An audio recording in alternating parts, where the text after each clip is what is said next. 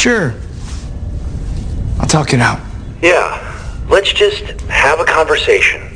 Track 3.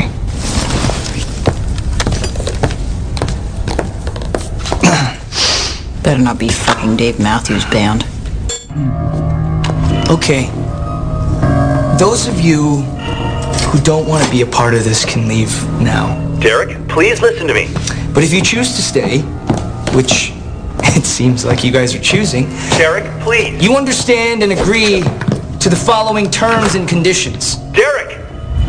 1. Derek, this is the virus. You hereby waive your right Derek, please. to your own personal bodily integrity. This is not you. 2.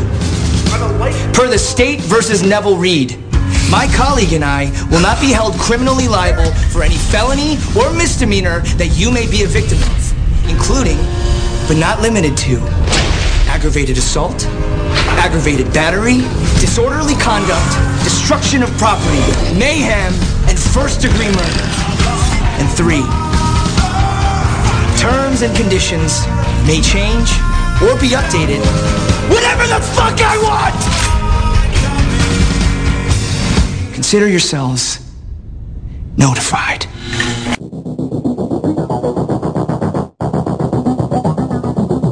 All right, you primitive screwheads, listen up.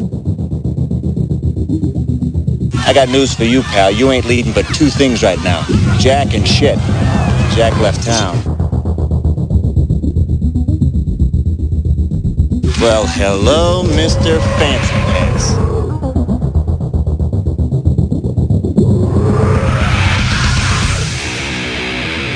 What was that ruckus? What ruckus? I was just in my office and I heard a ruckus. Describe the ruckus, sir. Does this mean we're not friends anymore?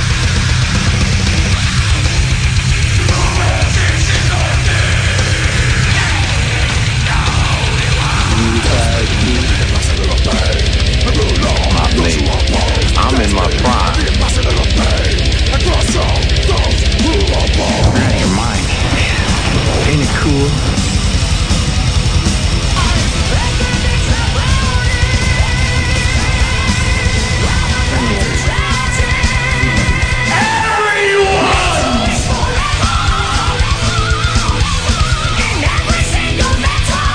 First you want to kill me, now you want to kiss me. Blow.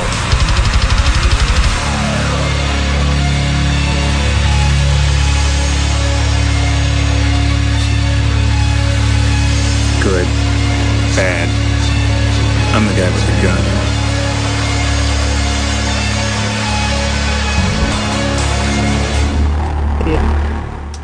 What up, everybody? DJ Anubis here with you. Hordes of Chaos, episode 165 on the Military Podcast. How you all fucking doing? Good, I hope.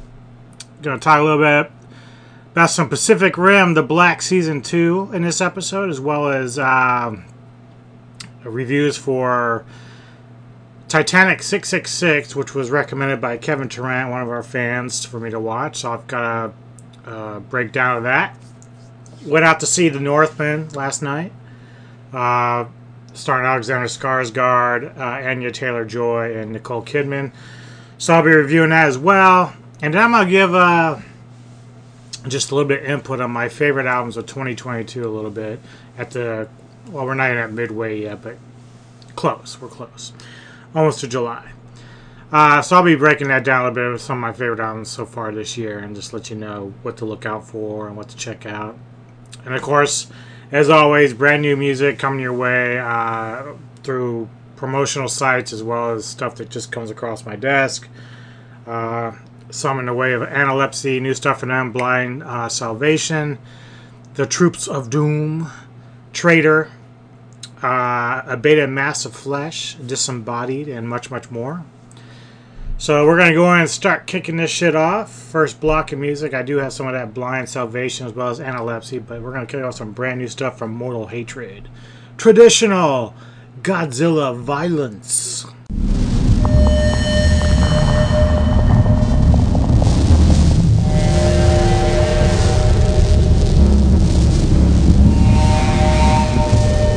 Now I am become death.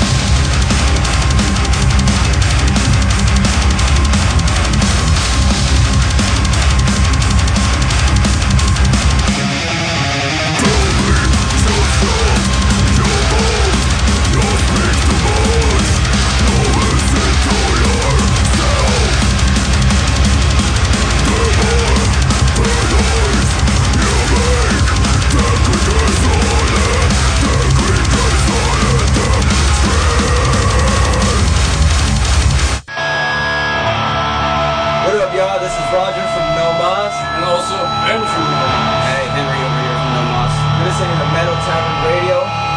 Come get it. Get lit. Yeah, and John too.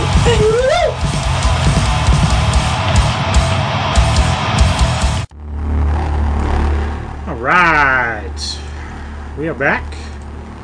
Gonna talk a little bit about Pacific Rim: The Black Season 2, and funny thing about series in general, like one of my issues is it's not anything it can be controlled or anything like that, but sometimes you get into these series no matter what streaming platform it's on or whatever, and you know it takes a while for the next one to come around. So by the time it does, you've kind of forgotten what happened in the last season.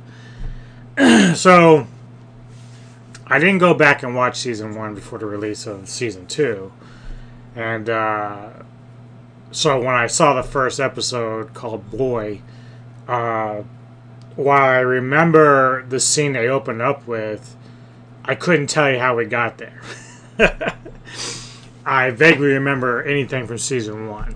But the cool thing is, once season 2 kind of started getting rolling, it all started to kind of come back to me. Like things would start tipping me off. Okay, so we're dealing with a brother and sister from season 1 whose parents were killed by kaiju. If you're not familiar with Pacific Rim, there's these kaiju that spring up and they destroy civilization, and in turn humans have what they call Jaegers that are huge like transformer robots. They don't really transform, but they're just huge robots that they use to fight with. Now, I was kind of browsing over this article by Daniel Hart on ReadySteadyCut.com, and it's interesting because his feelings about the live-action films, there was 2 that were made before this animated series. There was 2 that was made that I just wasn't crazy about. Like, I didn't really like them, and he's felt kind of the same way. So even when I went into season 1, I'm sure I had some reservations about whether or not I'd actually like it. With that said, I came out of season 1 definitely liking it, but maybe a little bit indifferent. I was kind of like, okay, yeah, this is kind of cool. Season 2, though, which I didn't realize is the last season. I didn't realize they were going to cut it off after this season, but the animation that's on Netflix right now for this series is much, much better than the live-action films. As much as I wanted to like the live-action stuff, the actors and characters, despite Idris Elba being in the first one, are just very bland. The plot and the storyline is fine. Like, I can get into it, right? It's very interesting. And even when you have guys like Ron Perlman show up, you know, it gets you kind of excited, but then it's like, well, the movies just kind of fall flat.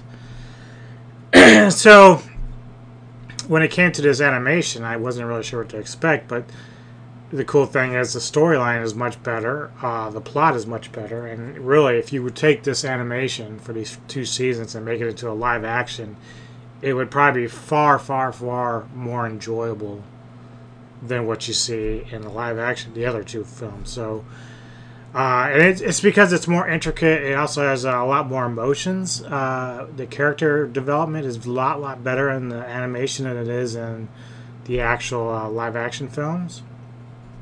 And the animation itself is very top notch. It looks good. Basically, what we have in this series is, like I said, you have this brother and sister, Taylor and Haley, whose parents have died while trying to save them from a kaiju attack, because initially in season 1, Taylor and Haley discover an old Jaeger that was used for training purposes. It wasn't weaponized. It has like certain things it can do, like it has like some sort of like I don't know if it's like shoots out like a long hook that I guess can use to climb or whatever. I don't know what the initial object of that particular weapon was for, but it doesn't have like missiles like some of the other Jaegers had. So when it comes to fighting, it's pretty limited. But again, these Jaegers are all dependent on the 2 humans that run them. So basically, if you think back, if you ever saw Godzilla vs. Kong, how Serizawa's son was mentally and telepathically linking to King Ghidorah in order to run Mechagodzilla. So it's similar to that, where the brother and sister, or whoever is paired up, so you can have two different human beings, but they got to be in sync with their mental states to make the machine run fluently, which is interesting. So they find this training Jaeger, but in the process it ends up drawing kaiju to them. Somehow it's like a beacon for them to come, whether they can sense it or whatever. So what ends up happening is, because they found this Jaeger and are, starting it up and everything else, it creates a problem for the little. They were like in their own little town, hidden in this, if I remember, this rocky cove, until they were discovered by kaiju, which destroyed and killed many of the people of the village and whatnot. And of course, their parents were telling them to run while they tried to hold off the kaiju in whatever way they could, because they didn't have any other Jaegers. It was just that one, Jaeger, excuse me. So the kids go on through the rest of the first season without parents, and they're having to grow on their own. Now we have a third individual, May, who they come across, who I forget who her dad is, but he runs this private mercenary group, probably like scavengers or whatever, and he sees that the kids, that the brother and sister have a Jaeger, and that he wants it. So he spends kind of his time trying to chase him down and get this thing. And I forget, this is where I kind of get a little iffy on my memory, but the kids end up coming across a young boy who doesn't speak, and I forget where they find him, but Haley takes a close kinsmanship to him to protect him or whatever. By the end of season 1, we find out the boy somehow has kaiju DNA in him, so he's able to transform into a huge kaiju, which at first is kind of attacking them. Now season 2 starts at that point, where they've kind of entrapped him under a bunch of boulders and everything, and Taylor is a little bit more angry about it. He doesn't trust the kaiju, obviously, and Haley still sees the kaiju as the little boy, so she's touching it and talking to it and trying to create this emotional bond with it, and so it's drawing tension between Taylor and his sister. Now, weirdly enough, the kaiju, once it settles down and recognizes her, transforms back into the boy. But he has one red eye, one blue eye or whatever, and a little bit of a scar. So they spend most of season 2 trying to protect him, because they find out there's this cult group called the Sisters of the Kaiju. And, they're very creepy. They got these masks that are sunken in eye sockets, so it's you can't see. They look dead almost, but they have robes on, and it's very creepy for an animated series like that. So it's kind of a cool effect. They somehow are able to, I guess they somehow have kaiju blood in them, but they don't transform like this kid did. So, but they have a connection with the kaiju where they can kind of motion them or guide them to where they want the kaijus to go. So they treat the kaijus like gods. So they're after the boy because he's like the hybrid. He's both human and kaiju, and they consider him the Messiah. So they're spending the time trying to get the boy. Now, the brother and sister, they're all trying to get to, and May, of course. May's like this third party who they picked up from the other guy. And of course, I said about May's father, who's still chasing him for the Jaeger. But there's a lot of reveals in this season regarding most of the characters all the way around. We find out, just different people that are involved and how they're involved. I'm not going to give too much away in that regard, but even if you like the live action films, you'll probably really love the animation. I think the only problems I have, and it's probably the same ones that Daniel had in his article, is that because they were using this as the final season, it's kind of rushed a little bit. I think it's only 7 episodes. So I could have probably used like 10 or 12 to kind of like flesh it out a bit. But and some of the other stuff that I don't like, and it's again no one's fault, but because I know they have to like drive the story a certain way in order for it to ultimately make sense at its conclusion. But I sit there and I say to myself, like, you have an opportunity to kill your enemy and you don't utilize it. Like, it's like you have them right where you want them. They're not protected, yet you chose to a different decision, which allows your enemy to stay alive and chase you down some more. So, for those who've watched this, you probably know what scenes I'm talking about, but I'm just kind of like, well, you know what the problem is right there. Why not just take care of it? You have the advantage. But they don't. And so, again, it's probably because it's how it's written, and they wanted to end a certain way. There has to be, like, certain confrontations and, you know, certain reveals and everything else. So I kind of get it on that level, but at the same time, for me, if I'm that particular character in that series, in that movie or whatever, I'm like, oh no, I'm not dealing with this down the road. I'm going to go ahead and just snuff it out right here. I have the means and ability to do that.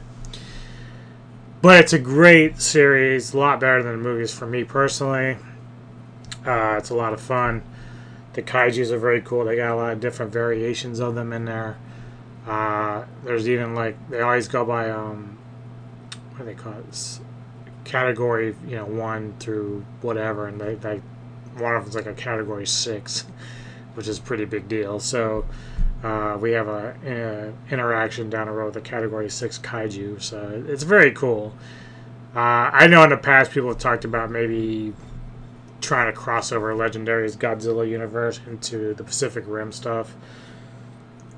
Sometimes people are like, well, you can't really do it because the timelines are different. I'm like, does it really matter at this point? Like, we just found there's like basically a hidden Earth in the middle of the Earth where Kong lives. So it's like you can almost do anything you want.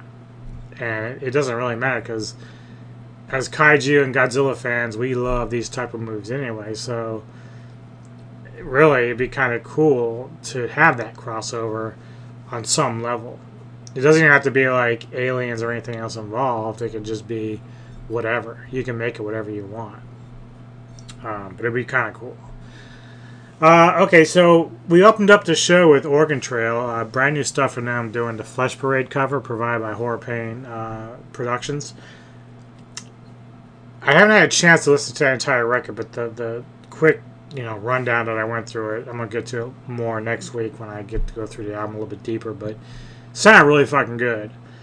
Same thing with this next band starting our next block, Troops of Doom. Obviously their name is based off a Sepultura song. They also have a very strong record, but again, I chose a cover to start this next block just because, not only because it's a Sepultura cover, but it's an older one that not many people hear a lot of times when Sep's cover, because it's mostly the Max era, in terms of like just Max singing and whatnot, but and Andreas and all them. But this is more with Gio Gudez, I think, is the original guitarist of that group. Let me get Jero Gudez, something like that. I'm sorry if I'm mispronouncing the name, but the original guitarist from Bestial Devastations and Morbid Visions is actually guesting on this song with Troops of Doom, playing Necromancer. Also got some Ice Age in there as well, brand new stuff from Traitor, provided by Vlad, my boy. So here's Troops of Doom, Necromancer kicking off our next block.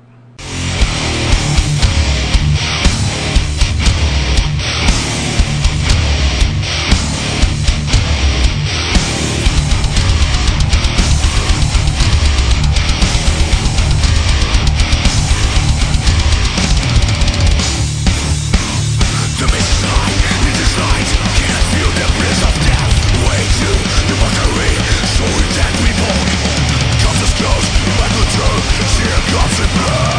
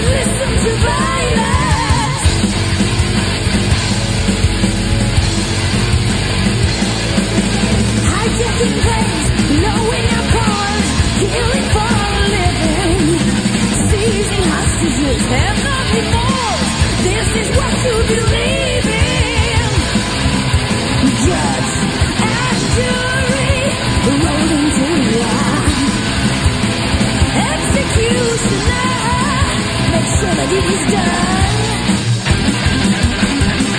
You wanna show the world instant justice. It is absurd, but you don't see this.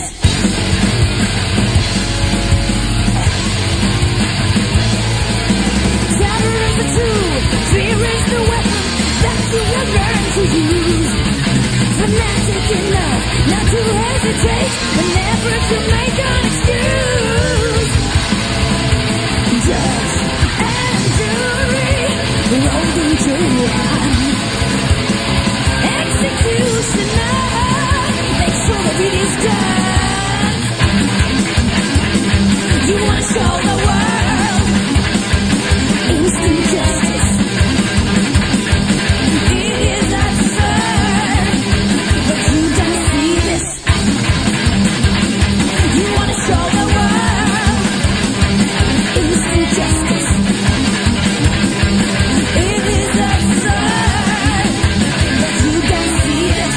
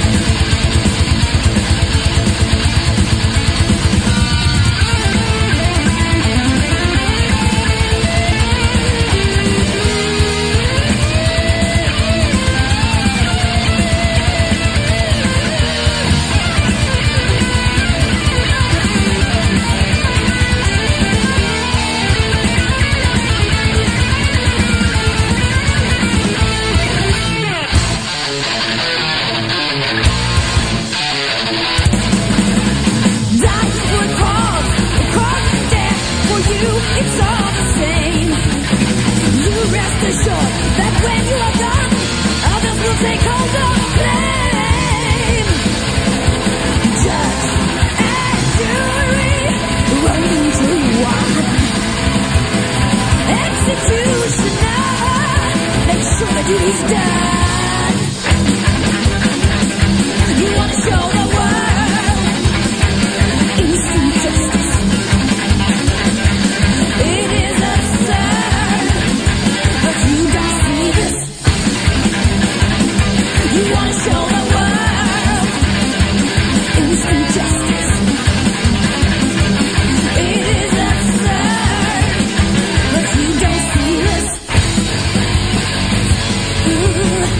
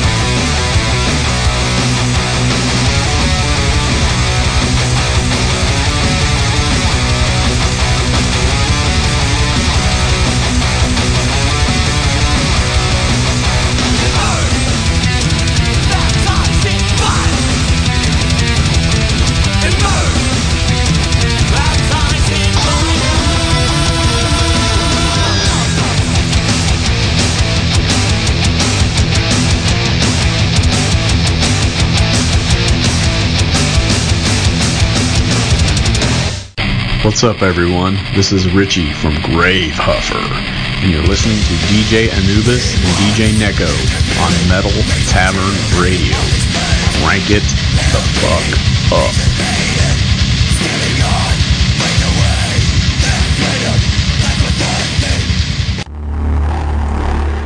Alright.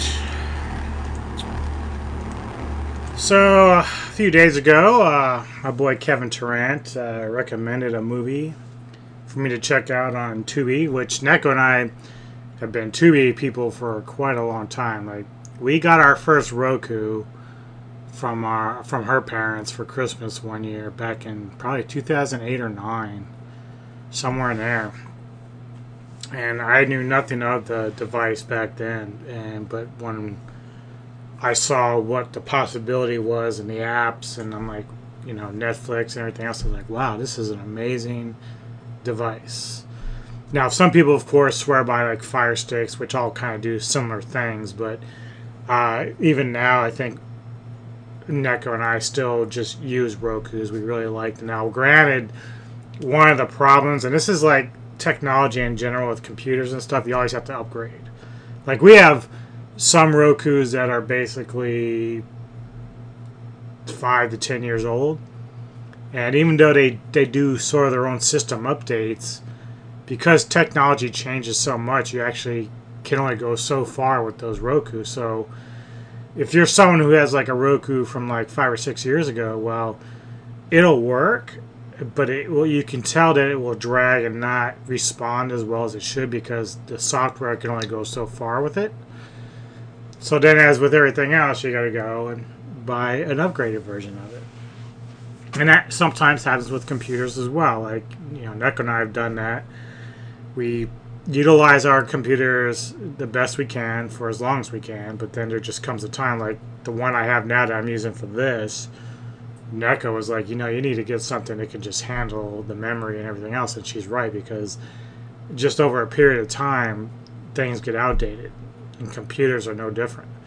And same thing with Rokus and everything else. But, like I said, the cool thing about the Roku was it opened up our world to a lot of different stuff. It wasn't just Netflix. You were able to find music streaming sites, sports, you know, whatever. And now, like everyone, as we see, Disney Plus, HBO Max, Hulu, all these companies, Amazon, they're all creating their own apps so they can stream their own shit. They saw what Netflix was doing. And it's really kind of like, even though I read an article recently, I'm going off tangent here a little bit, but I read an article recently that Netflix is kind of struggling right now because they've kind of hit their plateau. But I give so much credit to Netflix, and this is going back, if you ever seen the documentary about Blockbuster and all that, or even Netflix itself, because there's a couple out there that they both kind of cross over a little bit, talk about the effect that Netflix had. Netflix was so far ahead of everyone else. It's almost like they were like Marvel before Marvel. Like they saw what was happening and they adapted to it, where you talk about organizations and companies like Blockbuster or Hollywood Video. They didn't respond. They kept trying to do the same thing for going on and on and on, whereas everything was changing over to the streaming platforms. So, and this is something about like music too. Like, we don't see as many music stores, or even if you go to a Best Buy now, their CD collections are not that huge. Like, they'll still have them, and they'll still have vinyls, but they're not as large as they used to be. Like, the Tower Records of the old day and everything else, they're gone. Like, everything now is all like on the web, and you can love it or hate it, but that's just where we are as a society. And so the Roku allows us to do that. And Tubi is this free app. For those that don't know, it's a free app on Rokus, probably Fire Sticks too, and everything else. If you have a Roku TV, we have one of those. You could just install the app for free. It has ads, which, you know, and it does have, I think they do have a premium service now, but like, I'm not paying for that. Like, the ads don't even last that long, and maybe 4 or 5 at the most. But the movie selection, and granted, this is all like, you know, between A and D grade movies. Like, it has a lot of like your the stuff that people frown upon, like a lot of the B and C grade stuff. But if you're like Neko and I and a lot of the people that we talk with on the web and hang with, this is our kind of shit. Now, Kevin came to me and he says, look, there's this movie Titanic 666 on Tubi. I think it's good. You should check it out. Now, I'm going to be a precursor to this before I do the review because, and it's no offense to Kevin or anybody else, I've watched so many horror movies over my lifetime that, like, some stay with me or stick with me while others kind of just pass through me because, like, I just can't find any redeeming quality out of them. That doesn't mean that I can't find some good things and or bad things. It just means that I've seen so many shit that, like, finding movies that stand out to me and, really hit me deep is very rare. Very rare. So I'm going to go into the plot synopsis of Titanic 666 and then I'm just going to give you my thoughts on it. Basically, I think it's like 100 years after the sinking of the original Titanic, humanity decided to make Titanic 3, a new ship. And the captain is played by Keisha Sharp, who plays Celeste Rhodes. She's a black woman captain who's commanding the ship. Of course, it has all these VIP passengers that are going on this voyage. It's almost kind of the same feeling as the original one where you had high class and lower class people, but mainly it's just, I think this voyage is just high class, people who have a lot of money. The reason for that is you have a gentleman whose name escapes me at the moment. He's the one that went and recovered all these missing items from the original Titanic on the seafloor. So, like, necklaces, violins, just random stuff he found in the ocean. He's bringing them to the voyage on this new Titanic 3 to try to auction them off to all these high bidding people. And so he's kind of he gets called out by a young woman who sneaks on the ship via a luggage bag, which no one checks, of course, but she comes out from a bag inside the a baggage compartment of the ship, confronts this guy who is trying to sell these items, and she's like, you stole from sacred ground. It's almost like the whole Native American burial ground shit, right? So she calls him out, and then, of course, she gets escorted away, and they let her go, whatever. They don't even check to see if she even belongs on the ship, of course. This is some of the plot holes, but... So then we have a bunch of, like, people on the ship, random. We have there's a couple there. Mia, who's played by Anna Lynn McCord, and her husband, whose actor's name I forget, and character name I forget, Jackson, I think is his name, played by Derek Yates. They're influencers, media influencers, so they've got their own YouTube channel, Instagram, and all that stuff, and so they're already recording by the time they arrive. Like, they're just doing their phone selfies and talking into their live streams while they're doing this. And I will say that Anna Lynn McCord is probably the best one who's acting in this, along with Keisha Sharp. The rest of them are kind of forgettable in terms of acting ability, but again, we're dealing with like a basically, I wouldn't even really put this in the B category. This is more of a C or D type movie for me. But anyway, as we go along the voyage here, they start, the woman that I talked about, played by Lydia Hurst, who she's the one that was calling out the guy about the items he was trying to auction off. So she's in like the bow of the ship. Like, she's now doing some weird shit, ritual shit. She's conjuring ghosts, and at first the media influencers come across her and they're filming her, but then they get too weirded out and leave. They don't even watch the remaining part of it. But we find out that Lydia's character is related to the old captain of the Titanic.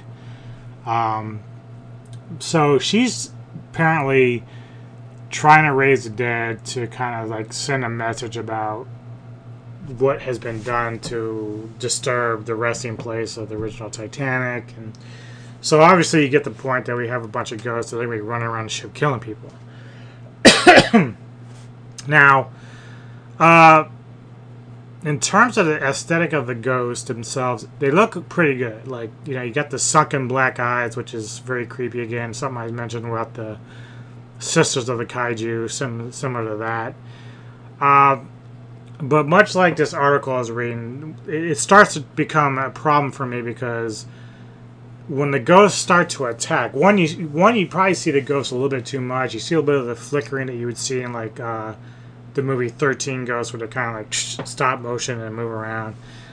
You probably don't need a lot of that, but what makes it worse is when they go to do their attack onto whatever person they're with, their jaws kind of like lower and open, almost like if you ever saw The Mummy with Brandon Fraser, how the mummies would like their jaws would just kind of drop and look kind of silly. That's what we got going on here.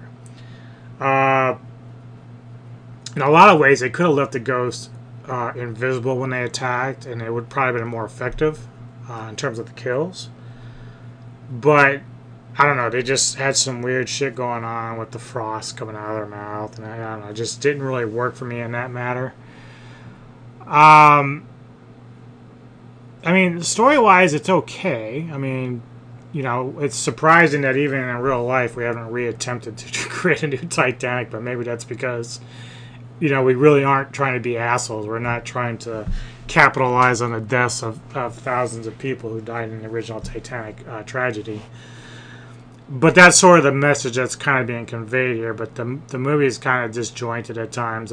It took a while for even to figure out why Lydia Hurst's character was doing the ritual to begin with. Like, we didn't know why she was there and why she was doing this. And she actually kind of comes off as an asshole, you know, through most of this film. But, you know, it's really weird. Yeah, it's just, it doesn't make a lot of sense. And then on top of that, like the purpose, you know, she cares about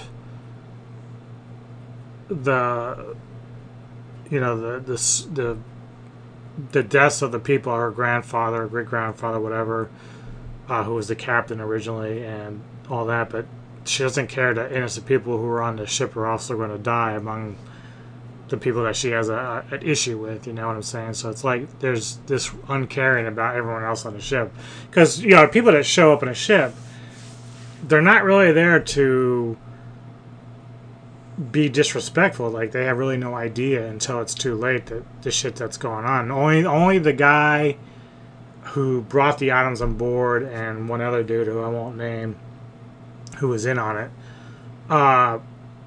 you know, those are the guys that are the assholes. That's where your anger should be leveled at. But then she's doing this thing. The ghosts are just basically sinking the ship again for a second time. Now, when it comes to the end, you know, it gets kind of predictable a little bit. But, you know, it's the type of movie that it is. It's Kevin said he really enjoyed it. It's fine. Like I said, I've seen a lot of these movies like this, so it's like a dime a dozen with me for this. So I've not seen any kind of new ground here. It's very rare when a movie, especially one that's got a low budget like they do, it's very rare when it can stand out to me. And that's not me trying to be an elitist. It's just, like I said, I've seen so many fucking horror films, dude. It's very rare that any film will stand out to me. In fact, probably within the last 15 or 20 years, and Neko will agree with me on this in terms of my own behavior with horror movies, is that I've gone back to a lot of the old 70s and 80s films, and I've bought those DVDs because those were the ones that kind of set the standard for what we see today. The only difference is special effects and I hate to say character development, because horror films very rarely have that, but just for the time that those films were made, it stood out more than it does now. Now it's like any Joe Schmo can go pick up a Handycam and go make a movie, and it seems kind of just doesn't click with me very much. Like, it's like everybody can do it, so why not? And then, you know, sometimes you get some lucky. I mean, obviously, a guy like Robert Rodriguez, when he did El Mariachi for $15,000. I mean, those are the kind of rarities that you like, but they don't happen that often. So to make a horror film stand out, it's got to be really kind of original on its own and also have just better everything. And so this film tries its best to do it, but it doesn't really hit the mark. I mean, I would give it a C grade, which is about where I would say it goes. You can check it. It's a Tubi original, and that's the thing that we've noticed now more with Shudder and some of these other streaming sites, Amazon. They're all doing their own stuff now because they don't want to have to rely on paying money to these other companies. Like, you know, Warner Brothers, you don't want to have to pay a bunch of money just to air their content on your streaming service. This is one thing that Netflix chose not to do, so they no longer had all those cool movies from Stars or Epics and stuff like that because they just didn't want to pay the royalties to that. They wanted to create their own content, which it worked. But like I said, that article said they were kind of at a standstill now of where to go with it. But Tubi now, you know, they're doing pretty much what Shudder is and everyone else. They're creating their own stuff. Now, how they're getting their income, I'm not sure. I mean, I'm sure they have some premium users, but I can't imagine it's like a lot because unlike Midnight Pulp, which is another app on the Roku, Midnight Pulp has a lot of cool shit too. The only difference is if you can't watch half of their movies because you have to be a premium member to do so. So that's how they kind of lock out people on that. Tubi doesn't do that. Tubi will let you watch whatever you want. You just have to deal with ads, and so, but that's not really a big deal because the Roku channel app, as well as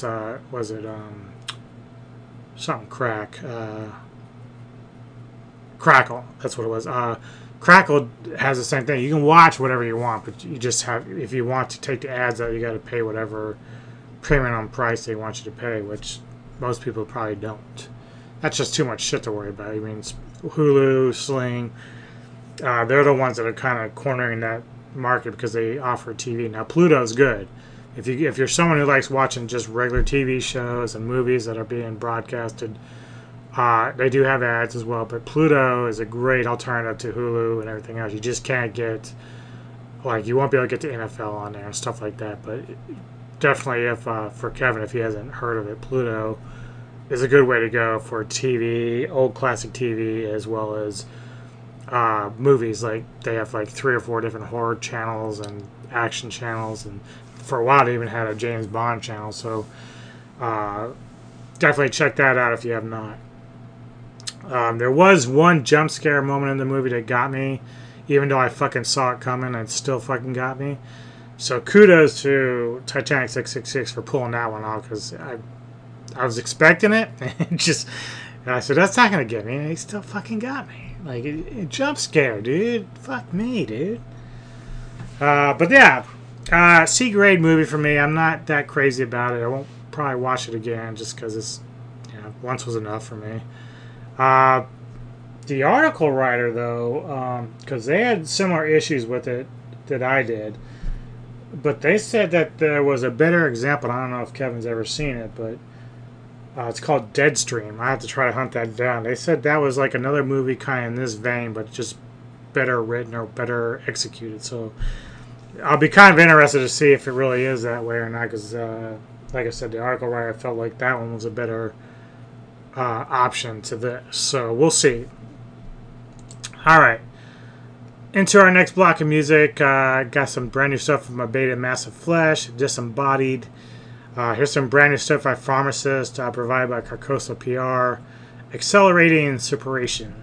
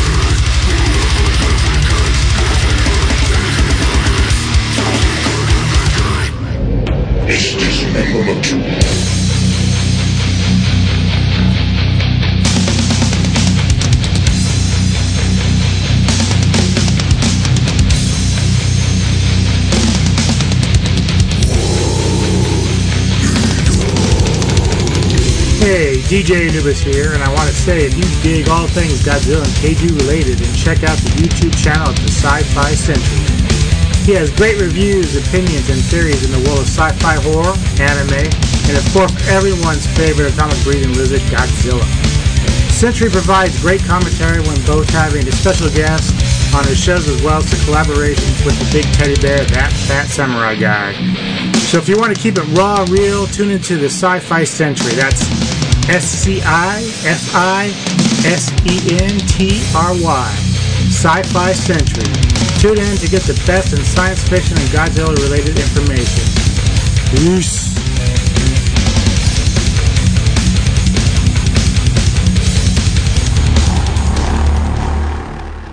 All right. About that time for the Rock Block. Today we have Backbone, a Night Stalker, which cool thing about Night Stalker is they remind me a little bit of Monster Magnet and Clutch. So you might hear that when you hear the song Go Get Some that I'm going to play for you. I got some Rock Goddess, Aluna, as well as Semblant.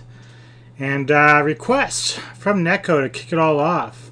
And I believe it was yesterday because she's like 8 hours ahead of me from where she's at right now. So she wanted to hear some Earth Day from Devin Townsend. So thus, our request will kick it off. Here's Earth Day, Devin Townsend, and here we go.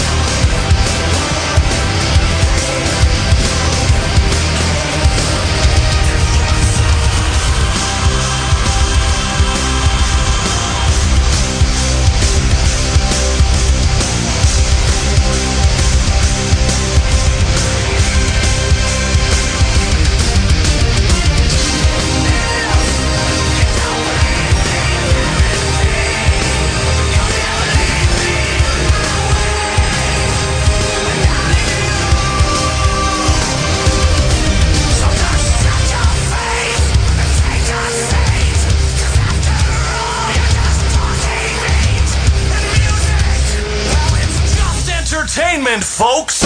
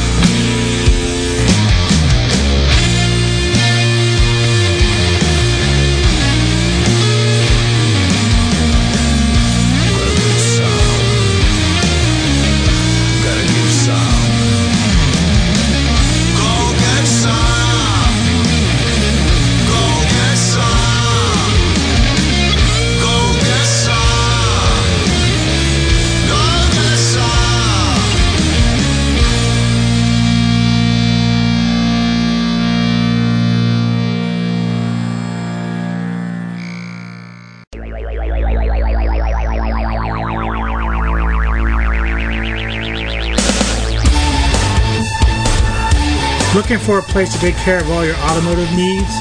Then get in touch with Stouffer's Auto Service in Millersville, Maryland. Stouffer's takes care of all auto repairs, auto service, and great quality parts as well. Stouffer's is located at A328 Veterans Highway, Suite E in Millersville.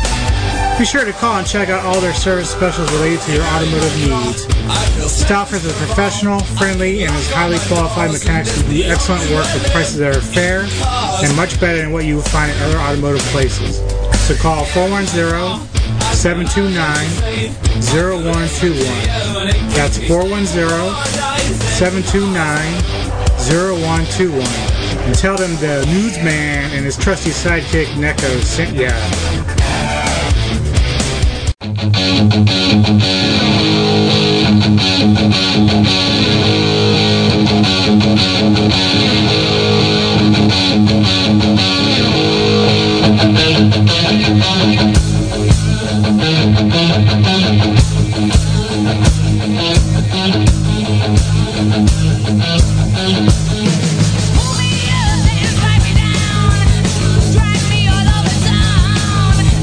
Got ringing in my ears.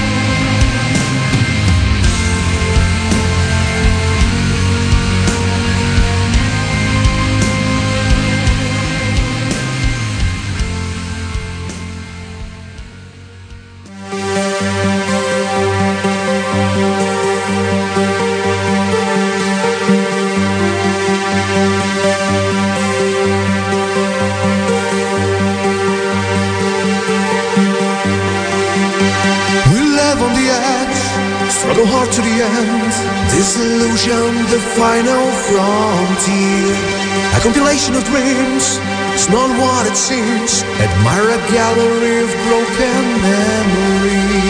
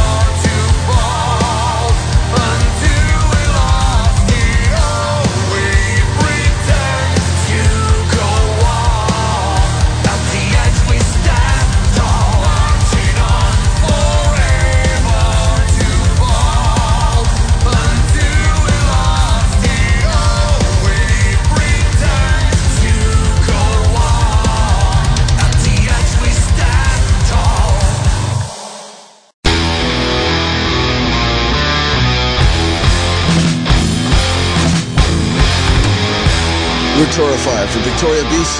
You're listening to Metal Tavern Radio. Stay thrashing.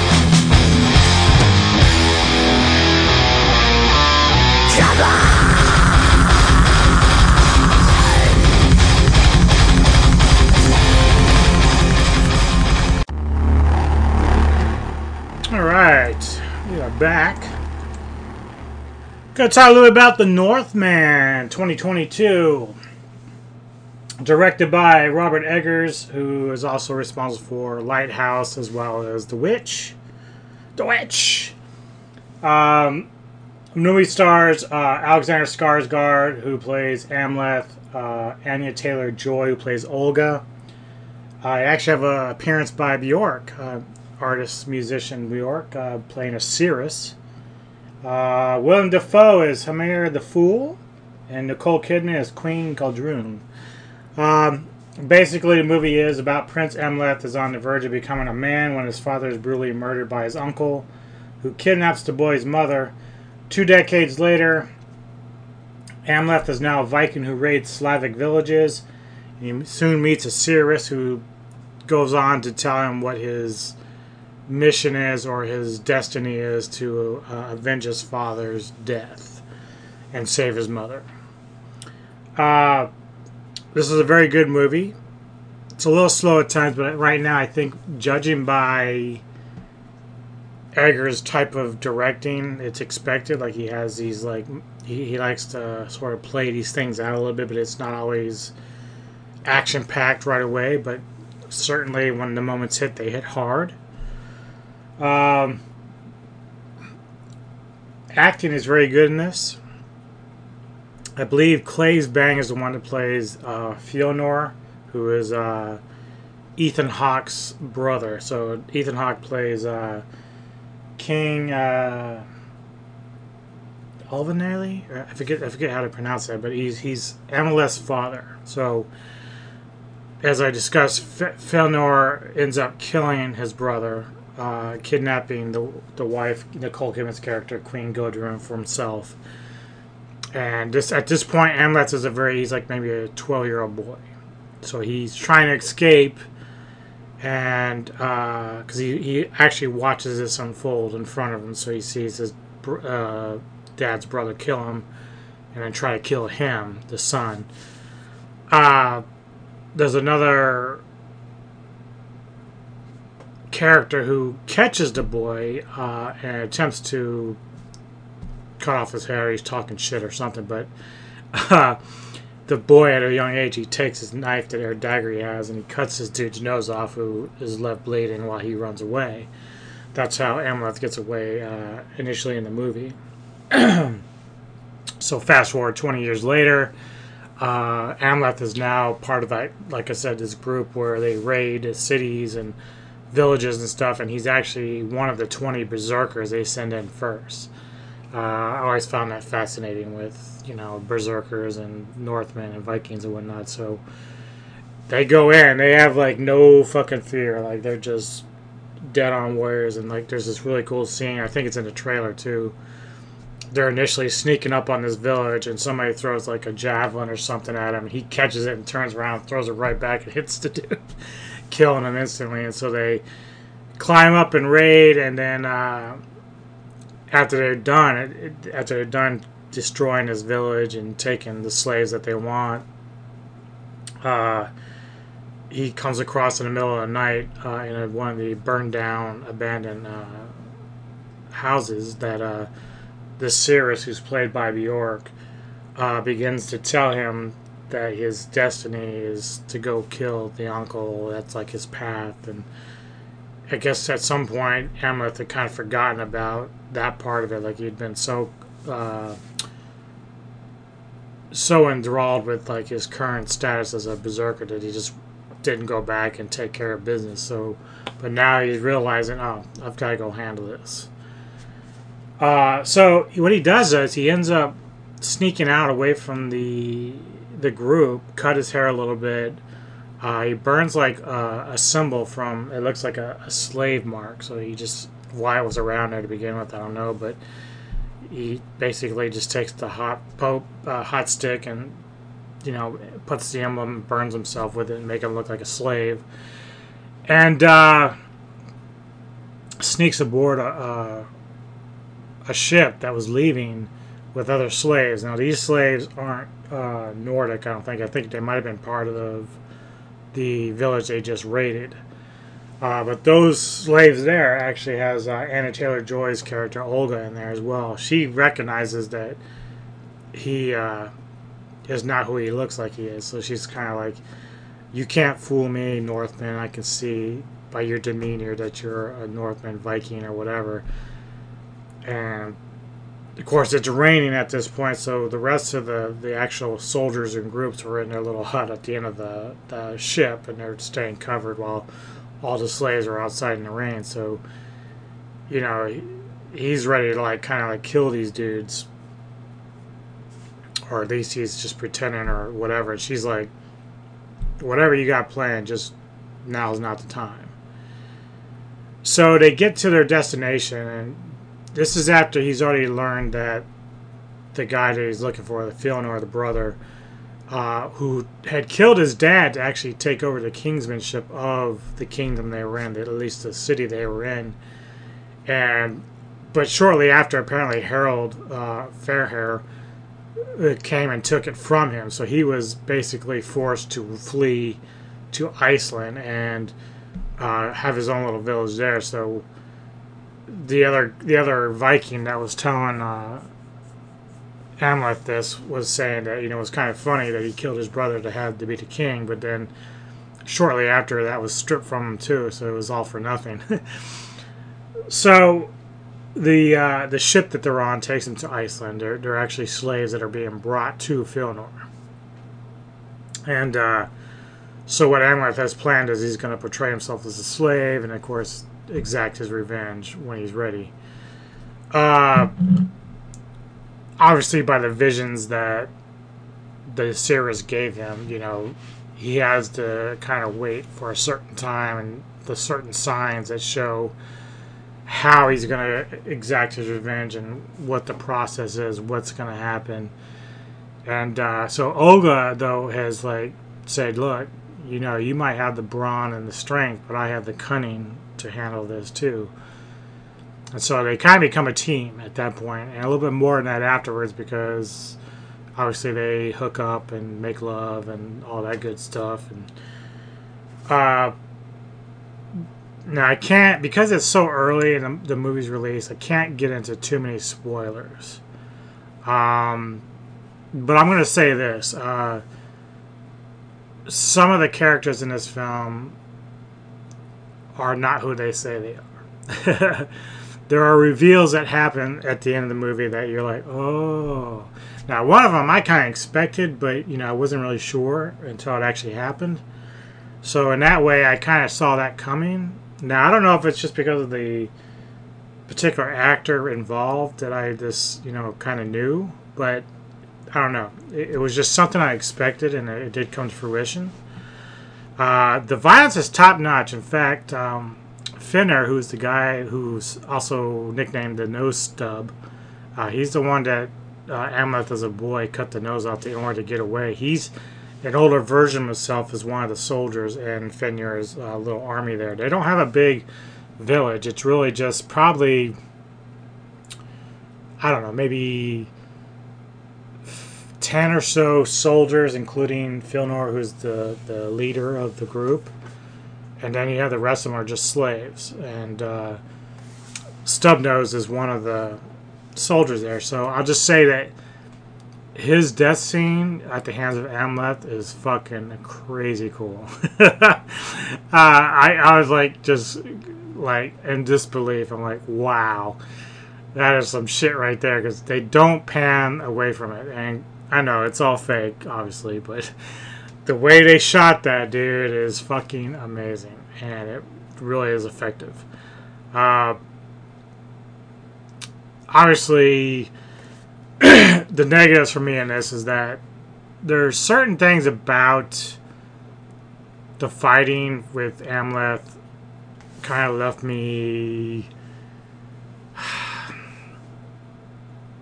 kind of unimpressed a little bit, especially for a guy who early in the film was a berserker. Like, he really seemed like such a better fighter early in the film as opposed to what happened later.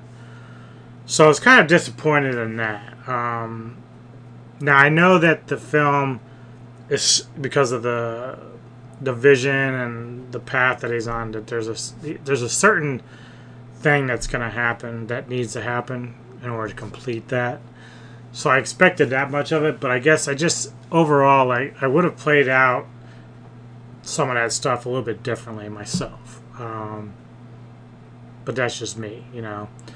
But it doesn't take away from the film at all. The film is very good. It's shot very well. Eggers has a great eye for cinematography and how he lays it out for you. It's always, he likes these darker, atmospheric shots. I was watching a YouTube video of both Taylor and Skarsgård talking about the movie, and it was really rainy a lot and muddy, but they said it was cold. So there was a point where Taylor said, they were standing in like mid-knee mud, and she's like, "Can we already shoot this scene?" And director Eggers is like, "Yeah, okay," because Anya's probably getting antsy over there. Let's get this shot. So clearly, they were out there when Iceland can be pretty cold and stuff like that, depending on the year. I'm not sure what part of Iceland they were in. I don't think it was Reykjavik or anything like that, but certainly that was a nice effect that he had with the atmosphere and the shots and the overcast and everything else. Very few sunny days there. But like I said, the violence is cool. There's actually a very cool scene where Amleth actually gets a hold of a sword. And it's actually one of the few... I mean, granted, we're dealing with Vikings and, believers in Odin and gods and Valhalla. And, you have a seer who... her eyes were taken from her, but she was... she's creepy looking at herself, but we're doing sort of like the supernatural, spiritual aspect of Norman. And so the scene where Amleth is actually getting his weapon of choice is fucking cool. But it has like a supernatural element to it. And actually kind of remind me, and I don't know about some of you others who have seen this film yet, but that particular scene reminds me almost of Conan the Barbarian when he jumps into the little cavern when he first gets freed as a slave, and he's avoiding the dogs that are chasing him, and he's like, that's where he finds his weapon and believes that it's from Crom. This is a similar vibe with that. A little bit different how it plays out, but it just reminded me so much of that moment. So I'm sure it probably reminded a few other people as well. Just a great film, though. Let's see, was there anything else in here I need to talk about? No, I think that's about... yeah. William Dafoe is in this as well. He plays a smaller role, like I said, with the full... it's funny how well he plays a role, even when he's not in the movie for most of it. So, he has a very small part in this film, but when he does and he's on screen, he commands it. It's fucking insane how good he is. I've always been a Dafoe fan, but I would say within the last 20 years, the roles he has had over time have just gotten better and better. He's just so good. Him and Pattinson in Lighthouse, amazing. And it doesn't matter what Dafoe's doing, no matter the character, he always brings a life to it. And even for this smaller role, same thing. Just same thing. So yeah, so Kidman and Taylor-Joy, they look beautiful in this. Both are glowing. I don't think it's a stunt double for Anya Taylor, but you won't see so much the front of her, but you're gonna see from behind it. Boy, she's a looker. Very beautiful. But I think you do see a little bit of the top when she rolls over when she's laying next to Amleth. But either way, she's so good as an actress. I've become more and more impressed with her ever since I saw The Witch. I didn't even know who she was when I saw The Witch, and then all of a sudden she was becoming more of a household name after that. So going into this, despite some of the other actors and actresses in the film, having her in it got me excited because I am a big fan of hers now. But yeah, just all around a really enjoyable film. It's about 2 hours and some change. So it's got enough of a fleshing out to get things done. It gets slow, but it's not boring slow. It's like simmering cooking, you know, working its way up to the finale and everything else. And like I said though, with Amleth and how some of the stuff plays out later in the film, I would have changed a little bit of how he acted plus how he fought. I just expected a little bit better at that point, I guess. I mean, I don't know if Eggers was just trying to make him a little more human.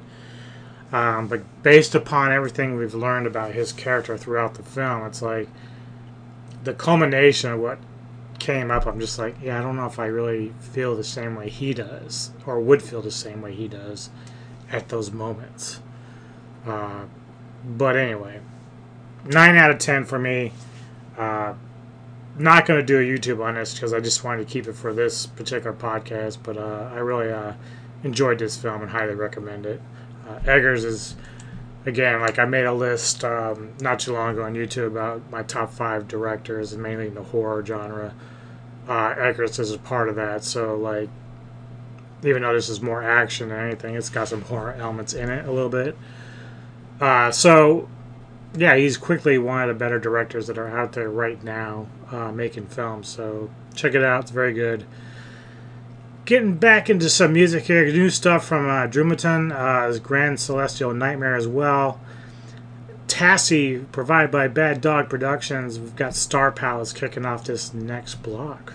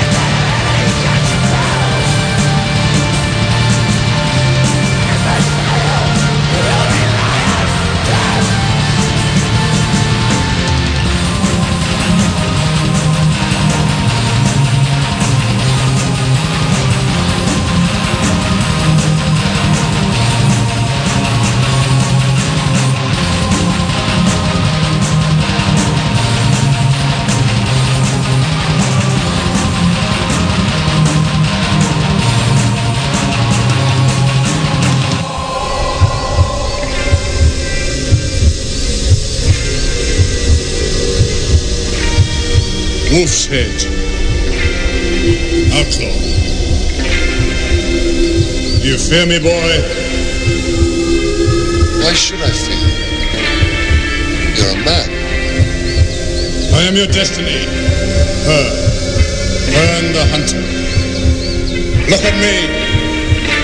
They are all waiting. The blinded, the maimed, the men locked in the stinking dark, all wait for you. Children with swollen bellies, hiding in ditches, wait. Poor, dispossessed, they all wait. You are their hope.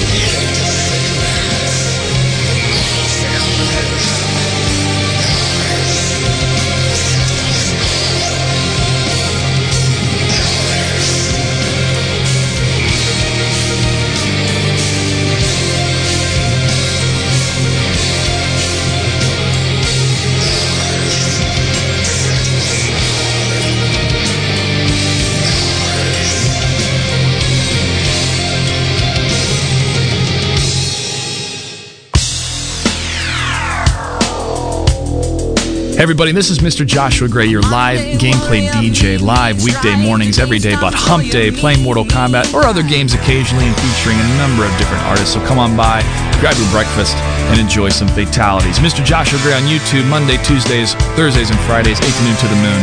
And you're listening to DJ Anubis and DJ Neko on Metal Tavern Radio. Don't put him down as arrogant. His reserve a quiet defense. All right. Let's talk a little bit about some of my favorite records so far this year. I have a few already. Kind of started out slow this year, but it quickly picked up in the last couple of months. And we still have like half a year to go, so a little over half a year to go. So, but I've got about 3, 6, 9 records right now that I really like, and I'm just gonna quickly go over those. First one is a band called Needless out of Hungary.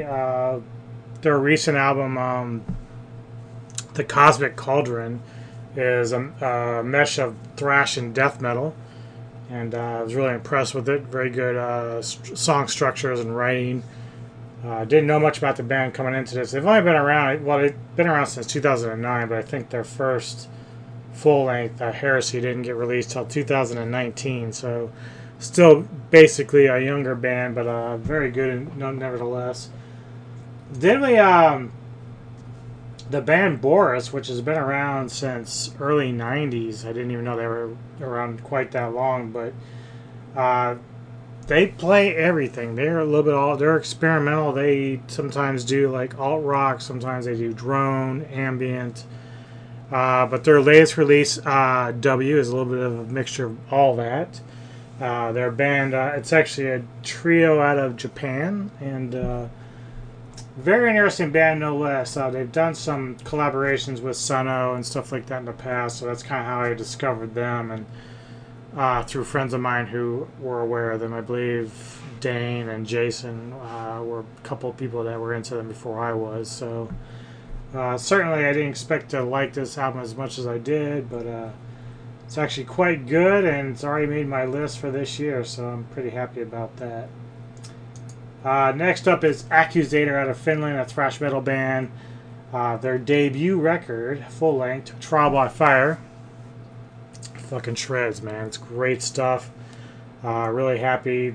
This is why I kind of sit and go through some of these records, because you never know what you're going to find, and this is how I discover bands initially that I end up liking. So over the years, it used to be I'd go into a record store and just buy CDs off a whim without even knowing what they sound like, and occasionally you get lucky and a lot of times you don't, but this is the nice thing about previewing stuff before I play anything, and they're one of those bands that I was happy to come across, and I actually told Crypt from Metal Mania about it as well, and I think he's played them before. So Accusator out of Finland. Then we have Father Befouled, a death metal band out of the United States, out of Georgia, and been around since 2008. They have their newest release, Crowned and Beneficum. This is actually kind of the first time I've heard them, I believe. I don't recall ever really hearing much of this stuff previously, but they have like 1, 2, 3, 4 other full lengths, so they've been around for a little while. I tried to get this one, I think, on cassette, but I don't think I was able to. Maybe I was. It may not have come yet, but either way, it's a really solid death metal record if you're into that kind of stuff.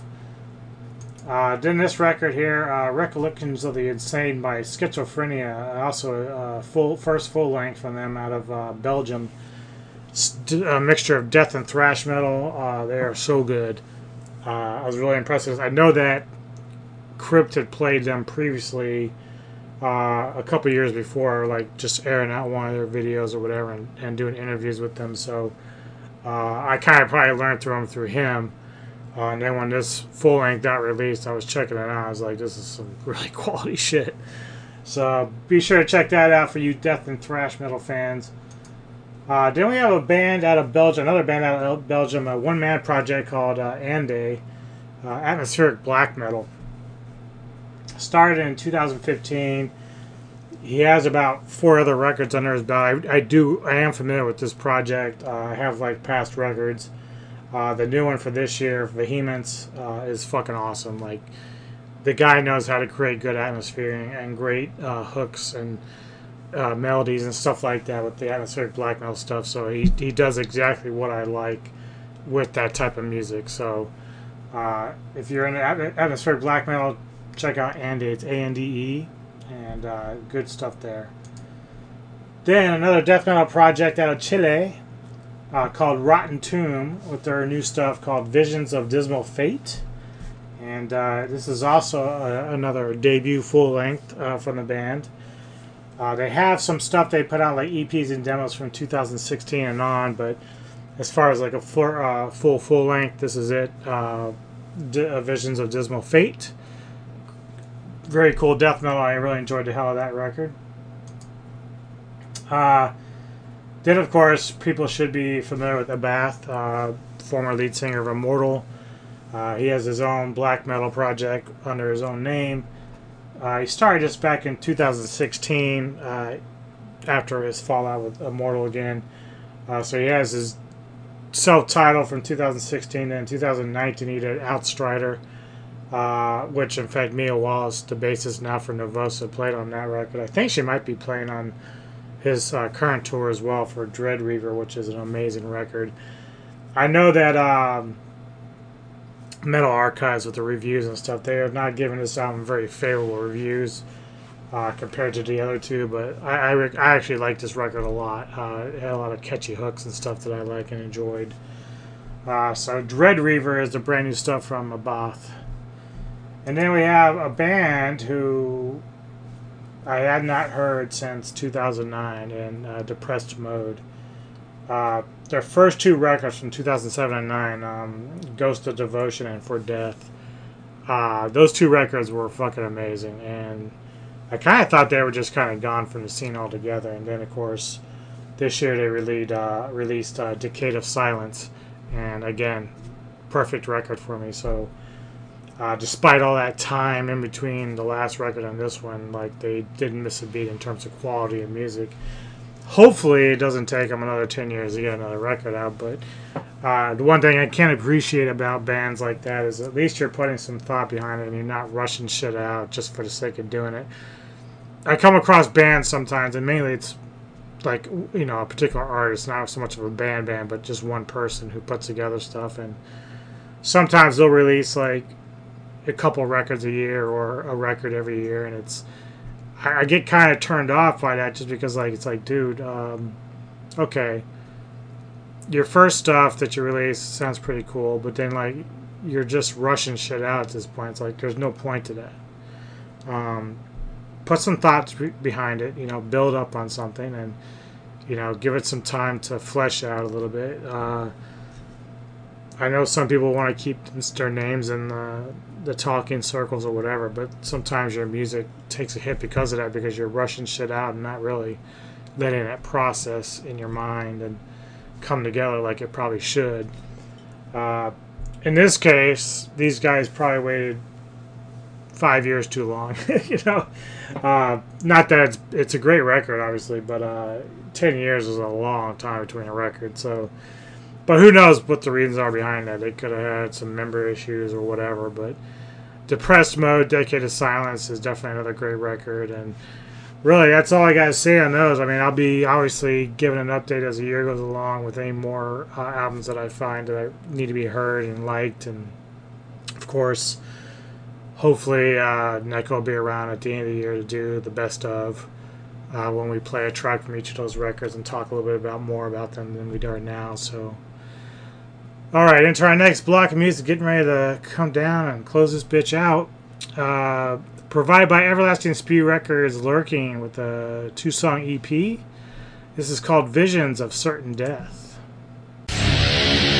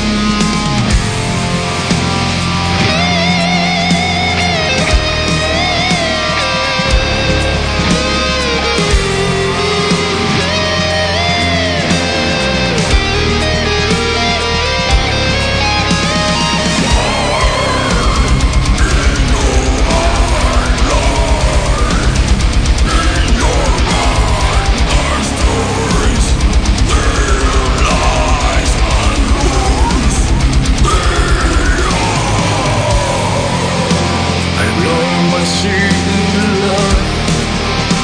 Come with me, with the babe. We're all the people alive. And here my open world. Beyond the morning star is reflected in his face. He draws me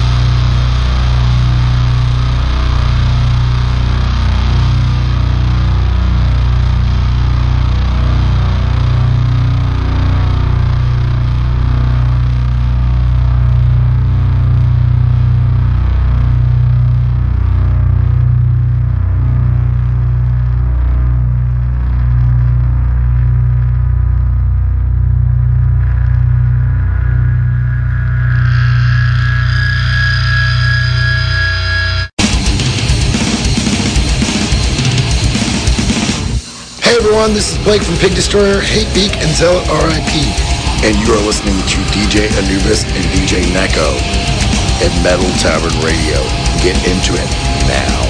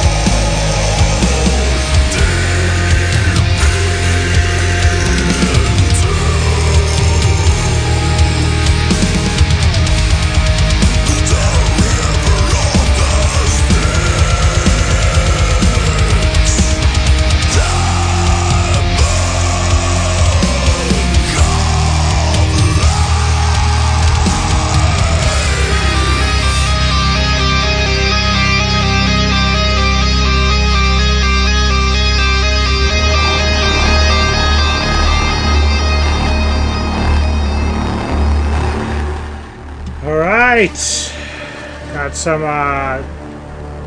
the chapter there with Book of Life, and getting ready to call it a day here. Although I think I'm concerned, did we miss a song? Because I thought, nope, we're good. Everything's good. So yeah, thank you all for tuning in as always. Hope you enjoyed the show. Neko right now should be back mid-May.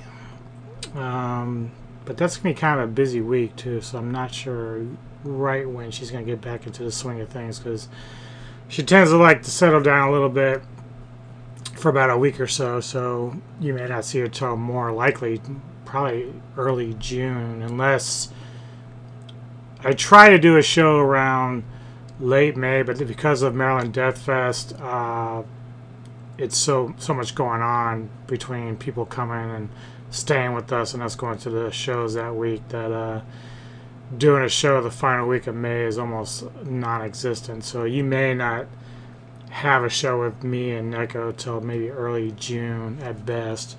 Like I said, though, I'll have a show obviously before MDF and of course the weeks prior to that, but as of now I'm not sure when she's going to be jumping back into the fray.